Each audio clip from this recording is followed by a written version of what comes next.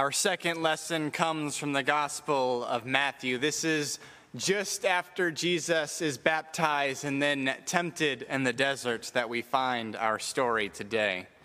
So listen to Matthew 4, verses 12 through 23. Hear a word from God. Now when Jesus had heard that John the Baptist had been arrested, he withdrew to Galilee.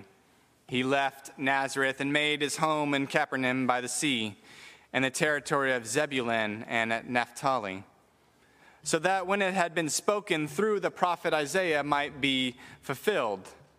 Land of Zebulun, land of Naphtali, on the road by the sea, across the Jordan, Galilee of the Gentiles, the people who sat in darkness have seen a great light.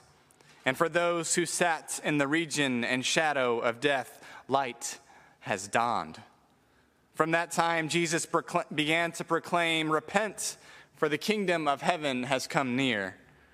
As he walked by the Sea of Galilee, he saw two brothers, Simon, who is called Peter, and Andrew, his brother, casting a net into the sea, for they were fishermen. And Jesus said to them, "Follow me, and I will make you fish for people." Immediately they left their nets and followed him. As he went from there, he saw two other brothers, James, son of Zebedee, and his brother John, in the boat with their father Zebedee, mending their nets. And Jesus called them. Immediately they left their boats and their father and followed him. Jesus went throughout Galilee, teaching in their synagogues and proclaiming the good news of the kingdom, and curing every disease and every sickness among the people. Church, this is the word of God. Thanks be to God. Let us pray. Lord God, may the words of my mouth and the meditations of all our heart be pleasing in your sight, for you are our rock and our Redeemer. Amen. Words are special. Words are amazing. We can say a word and completely change the meaning of it with a tone. Like here in the South, growing up out west, bless you was just how you responded to someone sneezing, but bless you had a totally different meaning. We can attach a word to another word and the definition changes completely. A word can be in fashion and used a lot one week, and then you hardly ever hear it again. We create words to convey meaning, to say something about culture and life or circumstances. One of my favorite books growing up was the book called Frindle. It was about a boy going into the 5th grade who has the mean, hard English teacher. The English teacher that when you ask her what a word meant, she'd say, "Look it up." And you'd have to go find a dictionary and look up the definition. Clearly, this was pre-Google days. The boy actually found that he enjoyed looking up words in the dictionary, finding out their meanings and reading through how the meanings came about. And so he has this idea. He says, we just create meaning around these words. So he decides to rename the word pen. Pen that you write with. He decides, I'm going to start calling pens frindles. And so one day in class, he says, "Can I borrow a frindle?" And a friend who's in on the joke gives him a pen. And so slowly, more and more of the kids at the school start using the word frindle. And the mean old English teacher says that's not the right word for that, and begins to have them write lines that says, "I am writing this with a pen, not a frindle." Well, eventually the local news picks up this story and it starts to gain steam, and then it becomes a national news story. And as we all know, this American story, advertising picks up on frindle. And 5 years later, it makes its way into the dictionary. And the sweet conclusion of the book is the boy several years later receives a letter from his English teacher explaining how she conjured the controversy. She made it an issue so that frindle would receive attention, so that the boy could understand how words can move and change, how there's power in words. Because that's what we do as humans. We have the power to mold, to use language, to change meanings of words, to give a new meaning of a word. And this is what Jesus often does in his ministry. Jesus uses the technique of taking words and phrases that were common of the day and then subverting them or putting a new spin on a common word or idea of the day. The kingdom of God is not a term that Jesus coined. It's not something that he came up with on his own. The kingdom of God, that phrase had been around before Jesus was even born. God's reign was something that many looked forward to. It was a common phrase amongst the Jewish people.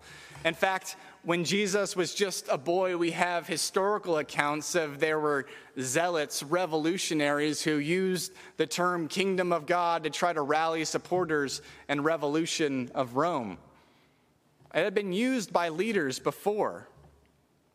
But for many people, for kind of the cultural understanding of kingdom of God of the day, it's what those zealots thought, that the kingdom of God meant freedom from Rome, that the kingdom of God meant violent overthrow of Rome, that the kingdom of God meant freedom from those Roman taxes, that kingdom of God meant no more Roman occupation. But that's not what Jesus is speaking about. That's not what he means when he uses those words. No, Jesus is speaking about a kingdom of God that is good news for the sick. Jesus is talking about the kingdom of God which rescues us from our hurt, where God's sovereignty reigns. Our Greek word today is kingdom, and in Greek it is basileia. Now, the dictionary definition, unfortunately, is pretty straightforward. There's no hidden meaning in the Greek that's really going to bring out what this word kingdom means. The translators did a pretty good job. It means kingdom or sovereignty or royal power. But what does become illuminating, what does become important, is when basileia is attached. So it's basileia ton oureinon, which means the kingdom of heaven. Or basileia tou theou, which means the kingdom of God. One quick note, don't be confused. The Gospel of Matthew uses that phrase, kingdom of heaven. And sometimes I think we can hear that and think, oh, that's some ethereal thing far away. But for Matthew, kingdom of heaven, kingdom of God, they're the same thing. They're the same thing. And he uses kingdom of heaven because he is a Jewish writer.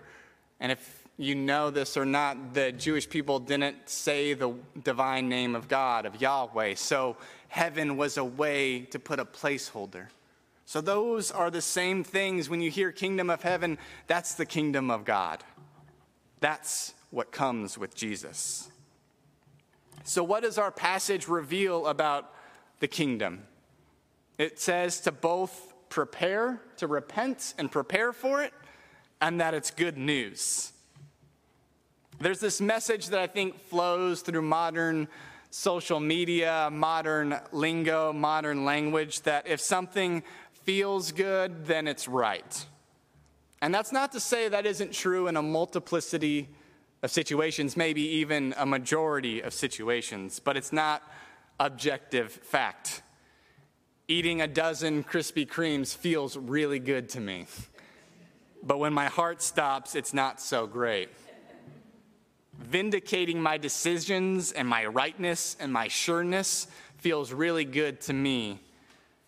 But often it hurts others that I'm around. The kingdom of God is love lived out, is justice realized. And sometimes love hurts. Love causes us to change. And so that word, repent, literally means to turn from, to turn to. So Jesus is calling us to turn from our selfishness, turn from our sin, and to turn towards the kingdom of God. This is demonstrated in the calling of the disciples. A fisherman in Galilee was actually a pretty good occupation. Sure, you worked hard, but you actually made more than the surrounding people. There weren't the same classes we have today, but they were kind of upper middle class. They were doing pretty good. But when Jesus calls on the disciples, they abandon the comfort of that moment and follow. Now, I know this is probably one of the scariest passages for us in Scripture because we're like, oh God, what if I'm being called to quit my job and go into ministry? And so it's at this time that we all avoid eye contact with the preacher, saying, please don't make me quit my job. And maybe God's calling you to do that. I don't know. But probably more likely, God is calling you in the professions that you're in, and the retirement that you're in, and the part-time job you're in, and the school that you're in, to live out the gospel, to let go of those nets of self-preservation that hold us down, and proclaim the good news that the kingdom of God has come, that we are saved by the God of the universe, that God knows and God heals God's people. And that's the final part that our passage talks about, that the kingdom is good news. It's good news for the sick. It provides healing for the broken. And friends, we are all sick. We are all broken. We all have pain. We all have hurt. We all cause hurt. But the good news of the kingdom is that God redeems us, that God calls us good, that God calls us to participate in the building of God's kingdom here on earth. Because the kingdom was introduced with Christ's incarnation, with Christ's life, with Christ's resurrection. But we can look out in the world and clearly see it has not been fully realized. There is still death. There's still injustice. There's still oppression all throughout this world. And the kingdom of God has not been fully realized because we are not fully at peace. But we are called through God's grace to participate in the construction of that kingdom of love and peace and compassion and kindness. So what does that kingdom, what does the kingdom of God look like lived out in this world? I think it's where we follow Jesus when we can't really make sense of the moment. It's when we care for the least of these. It's when we respond to whatever God is calling to us in that moment of the day. One of the ways I saw this worked out recently in our church community was, as I announced, Dot Myrie passed away, and a couple months before her husband Reggie passed away. And they were both in their 90s, but in their younger days, they had cared for the youth in a special way. They had been helpers with the youth group. They had invited the youth to their house for small groups. They had even gone on a youth trip to Montreat, which last week Dot told me it was not a very fun trip. And sometimes what you're called to isn't that fun. But they were called to love in that way. In the same way, during COVID this past winter, when our homebound members were extra isolated, our youth made blankets to keep our members warm and to remind them that the church loved them and had not forgotten about them. Then there were members who went and delivered these blankets and spoke to those who were at home. Dot and Reggie being a couple of those that received a blanket. And it quickly became their favorite material. Reggie was eternally cold, so his daughters would place the blanket in the dryer and warm it and lay it on him. He was going blind near the end of his life, but he could still see the stripes, and it brought him joy to see the pattern. Dot, in her final days and her final night on this earth, lay in her room in a hospital bed under that same blanket from the youth, literally wrapped in the love of the church. Friends, that is the kingdom of God. Dot and Reggie had no idea how their caring for the youth would work out in the kids' lives or in their own lives. They just knew they were called to love these kids at this moment. Our youth in this church never met the Myries, never knew them, but they knew they were called to care for these members and the gift of these blankets. It's these moments of sharing, of gifting dignity, compassion, of love, sometimes in ways that appear to be menial. What is special about a blanket that builds the kingdom of God because God's love is more evident in the world? The reign of God is one where love and justice flow.